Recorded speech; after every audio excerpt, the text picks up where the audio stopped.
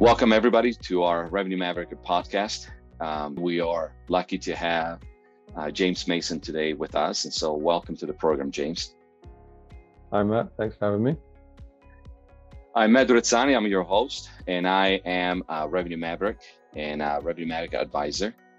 And so for the audience today, we'd love to introduce you to James. He is the Sales Operations Manager at Scandit, which is a company based in the UK. James brings over a decade of experience in operations with key focus in sales strategy, channel, processes, and systems. And he worked for several companies in the UK, and through them, he has had the chance to be exposed to a wealth of knowledge that reached worldwide operation experience. Before stepping into the operational roles that he's in now, and he has been for over a decade, James carried his quota and experienced firsthand what sales teams need from an operational support. So we're excited to have James with us today. And James, without any further ado, I know you prepared some content for us today. We'll love to turn it over to you. Yeah, thanks Matt for that. So for my three metrics that I wanted to share on the podcast is really around pipeline coverage, loss prevention, and discounting. And as I was thinking about the key areas that I look at as an operational manager in the business that I'm working in right now, the importance of making the number is kind of where I've focused my content. So obviously, being in operations, we could measure everything under the sun, right? There's thousands of things we could think about. And I tried to carry a theme of progression towards attainment in the metrics that I pulled together, which is why I chose these three in particular.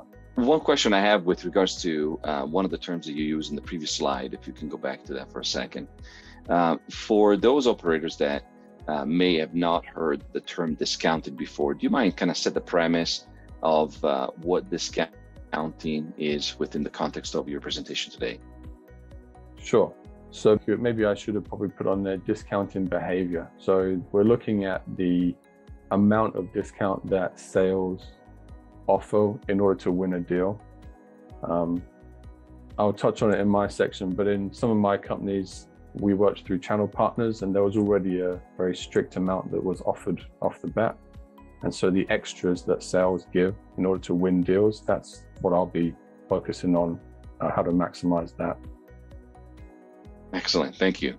Let's go ahead into your first metric. So my first one, and I think I would probably put this as number one of importance, is the pipeline coverage. For me, I define the pipeline coverage as the amount of open opportunity that I have as a sales rep or as a sales manager of a team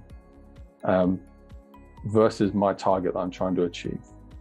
And really what this does is it gives me a first glimpse into, do I really have a capacity or a chance at the moment of hitting my target, of attaining my quota?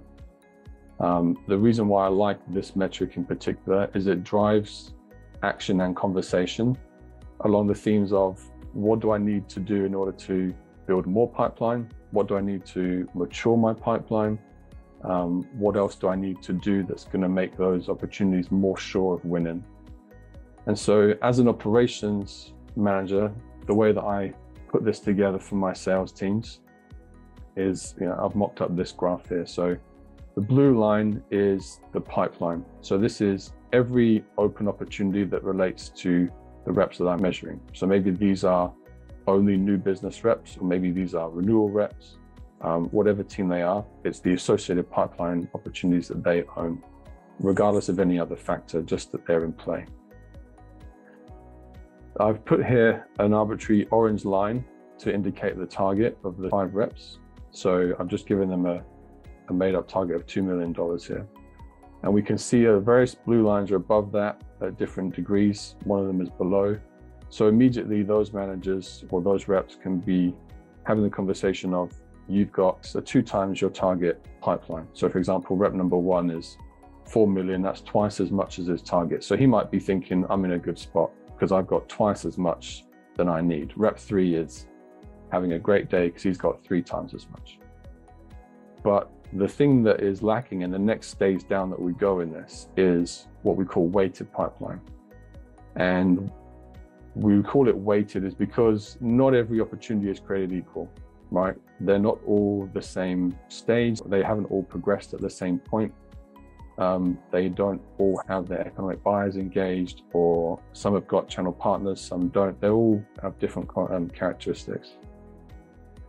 And so what we need to do to get a more accurate picture of can I hit my number is weight these opportunities on those characteristics. And it doesn't have to be on probability of closure, right? That's slightly different. What we're doing here is we're giving them an arbitrary value based on the progression. So more along the lines of the sales stage as we're measuring it. And we then do a little bit of math in the background, and we end up seeing that the red line, which is now your weighted pipeline value, is decreased. So rep number one, who was thinking, I've got twice as much pipeline as I need, actually now when you look at that, has got a gap because maybe their opportunities weren't as progressed as they should be. When you get to that point, it's a good metric to have. Now you have an idea of the maturity of a pipeline. You can go ahead and have those conversations of what do we do next. But the next stage that I take that to is using the win rate. So at the moment, I support a particular team within Scandit whose win rate is somewhere around the 45-50% mark.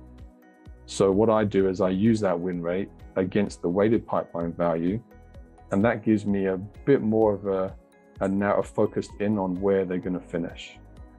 And then that puts me in a much better conversation point to be able to say, this is where I expect to finish. This is my gap. How do I make it up? Okay, that makes sense. This is very smart to do. I really like it.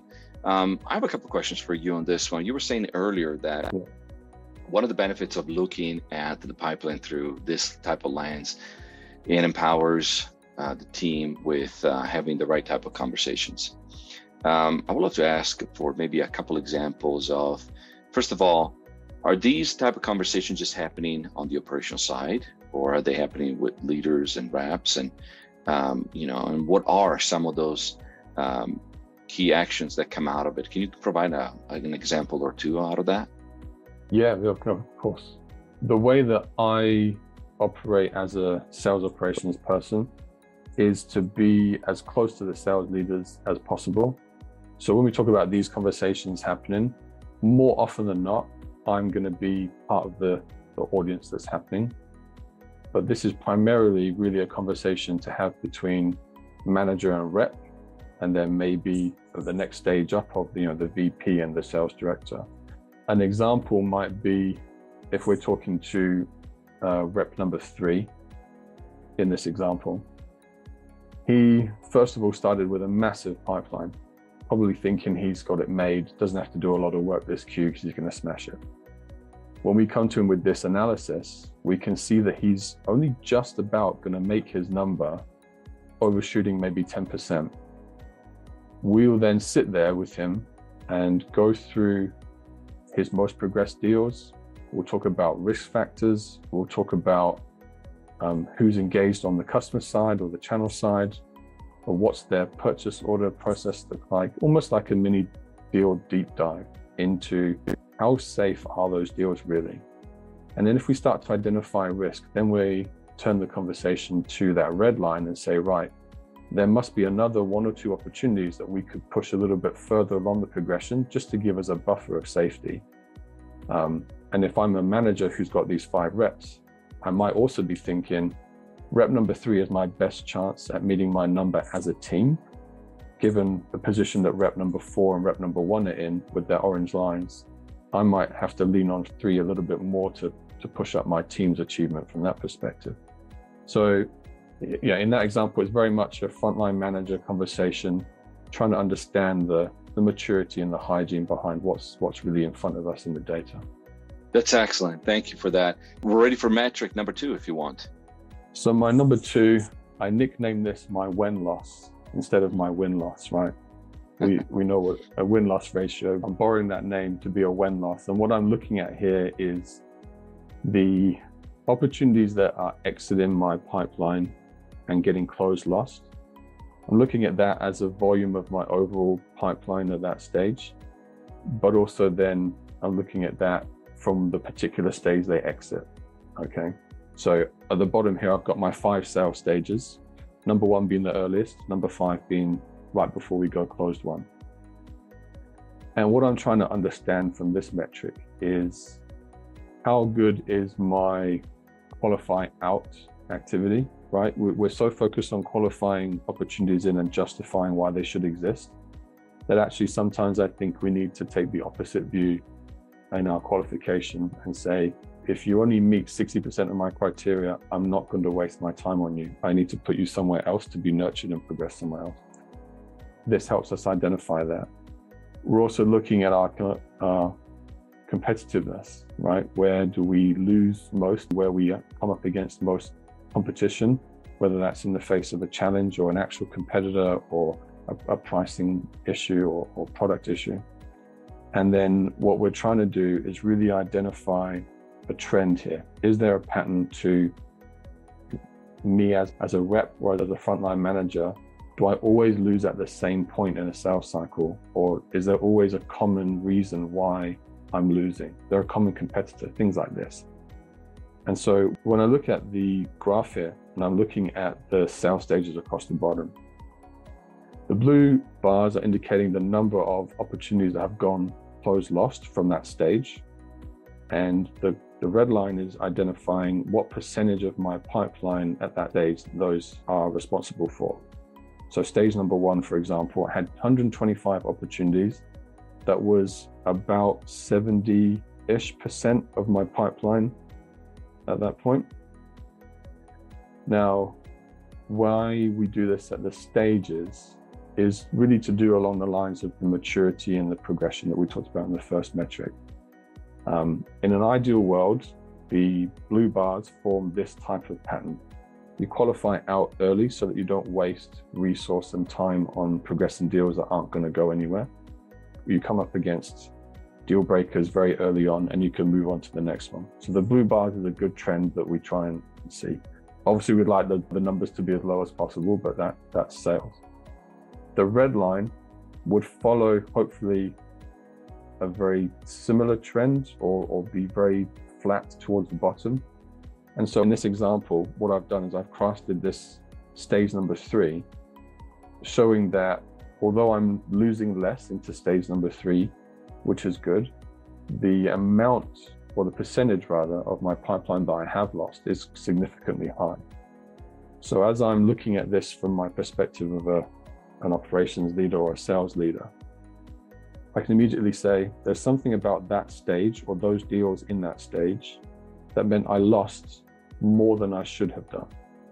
So now this is where I'm going to focus my discussion with my rep. Maybe I'm going to loop in my channel team as well to understand what did the channel contribute or not in these deals. And we start to focus into what happened with those. Yeah, I love this one. It's interesting because oftentimes, and I think for a lot of CROs or other sales leaders, it's very, very common to just identify what wins. And one of the things that a lot of revenue operation leaders have discovered is that there's almost just as much, if not even greater wisdom in understanding why are we losing things? Because usually that's the larger volume versus what would you actually win. And by stop doing what you shouldn't be doing, you automatically impacting what you should be doing more of, right? So one of the questions that comes to mind when I look at this graph here, when you, and I'm sure you've seen this before, where organization that maybe, let's think about someone that is maybe in an earlier sales organization, someone that is still trying to figure out the right process and trying to develop. It's oftentimes that you will find that the win-loss can happen into middle or end of a pipe staging, right? And so instead of being upfront, which to me, this appears to be a very healthy sales process in a way, right? You have a lot of losses at the end or in the middle, maybe stuck on technology, maybe stuck on procurement processing and all of that. What type of advice do you have for someone that is in that stage of pipeline where losses occur across everything? what advice do you have for them to transition more over time to something that looks like this? I think there's a few things that really need to be in place in order to learn the lessons effectively from my perspective. Number one is having a very accurate capture of the reasons why you've lost those deals. And that's maybe one of the hardest things to do, because sales reps don't like to admit why they lost. It's almost admitting why they're wrong. And I come across a lot of reps who don't want to give us lots of detail around that. But if we can remove any stigma that exists around that and capture truly why it was that we lost, not necessarily to say whose fault it was, but what were the factors that contributed to it, then even if you are looking at stage 4 or 5 ops that are being lost, you'll have a very quick realization of top 3 reasons why those deals got lost in the first place. And then you can start to put into place resolution to mitigate those risks in future. So if it was pricing, for example, as a new company, that's probably going to be a very common reason that you lose late on, is potentially pricing or experience in the market. And in working backwards, then you'll be able to say, well, we did everything right up until this point, and then this happened. So let's try and attack that problem so we can get it over that hurdle, and then hopefully it will continue on. Okay, that makes sense. Thank you for that. Are we ready for metric number 3? So my third one is around the discounting practice that goes on with sales. I mentioned at the beginning how I was taking this theme of protecting revenue, right? Our pipeline coverage focuses on how do we win more and pull more money in. Our loss prevention focuses on how do we stop the leaky bucket. And the discounting practice is really about maximizing the opportunities that are getting progressed. This was a really insightful practice that I did a while ago that I've tried to keep up everywhere else that I've moved. So what we're looking at is the average amount of discount that is across the closed won deals by each rep. So that is the red bars, okay? That's their total won amount. And then the red line is the amount of discount they had to offer across those opportunities as an average to get to that number, okay? So rep number 5, he did 777K and his average discount amount was 84%. What we use this metric for is an indicator of a few things. It's about how competitive are we generally, but also how much of that is pricing sensitive. We're also looking at how much do we really have to give away in order to win? So that's another kind of slant on our competition. Maybe that is we're playing against a big player who's very prolific and we have to keep slashing price. Or maybe it's we're a small company who we have to try and kind of entice people towards. There's lots of reasons why we'd give price away. And then the last thing that we're trying to look is, where could we have moved the needle in order to have protected money? What money are we leaving on the table that we didn't have to give away? And so what I did at my last company was we took various amounts of percentage change and we looked at them all. And the number that we settled on was 2% that made the most difference. Now, in this example, the team's achievement is 3.8 million across all the red lines. Okay, that's what the team finished on. For the sake of the example, I'm going to say that the team's target was 4 million. Okay, so they finished just shy. And so what I did from a retrospective point of view, maybe the quarter after, is I'll go into this and I'll look at the average amount discount and I'll play with the numbers and I'll say, well, if we just given away 2% less, we could have actually had a little bit more than 10% of the revenue come back to us, which meant that as a team, we would have overachieved. And when you put that in front of a sales manager, because sales reps have always excused why they had to give money away. I start this conversation with the manager and say, this is your performance as a team. This is your behavior as a team. Maybe you've got regional nuances here that suggest you have to give more discount away because it's culturally accepted. Maybe you've got a particular rep who you know is always going to just give discount away as a solution to a problem. So as a manager, he's got a good insight onto maybe some reasons why this is the way that it is. But when you can show him that if you just lowered the discount amount just by 1 or 2%, you could have hit your number or even overachieved it. The next cue, he starts to be a little bit more scrutinizing around the requests that come across his table. Do you really need to have 83? Can we not get them down to 82, maybe 81.5? Is that really material? And obviously that plays into how big your average size of your deal is, right? If you're talking tens of millions of dollars, then a couple of percentage is a massive amount. Equally, if you're talking to small businesses and you're doing 10 to 20K deals, for them, that's probably also maybe potentially a big amount. So you have to look at this discounting behavior as, number one, have we done everything else prior to this to resolve any concern? Number two, can we be a little bit harder on them rather than just sacrificing price just to win the deal? And again, with the first metric, the sooner you can have this type of analysis in front of you for the next, you can start to really have some action or behavioral adjustment that will recoup some money a little bit further down the line. This is such a great metric. As you were talking, I kept thinking of very specific examples where in companies I've been at, or even myself in selling, I may have lost an opportunity to maybe retain more business, maybe gave away more business than I should have, right? I was looking into your benefits list here. The last one says identify areas where pricing is a valid reason versus excuse. As you talk about these managers talking with the reps, in what scenarios do you feel that 2% or 10%, it's really not an excuse, but a valid reason that then changes maybe what the expectations need to be from a pricing perspective? So the company where I was at, where I first came across this real analysis, was about 95% channel driven.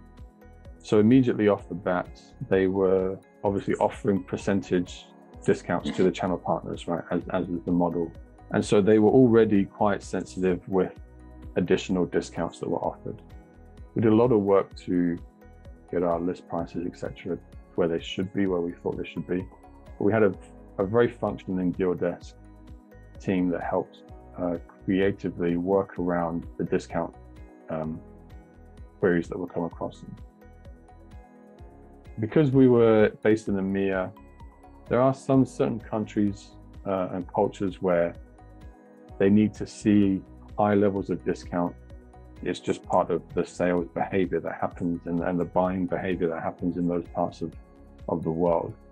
And so we had to try and find an interesting way around that. But that's a very valid reason why you would need to have an elevated level of discount versus an opportunity where maybe you've got a rep who's got a lot of pipeline, and maybe he's got 3 or 4 deals that are similar amount, all forecast for this month, progress to a very similar stage, but they've all got varying levels of discount. As a manager, I'm going to tell him, how much faith have you got in those quotes you sent out? And he can probably gauge for me, well, these guys, this is well within their budget, that's fine. These ones, they're going to probably come back and push me on this. And we can decide maybe what our action is. Maybe we decide, well, let's hold on that.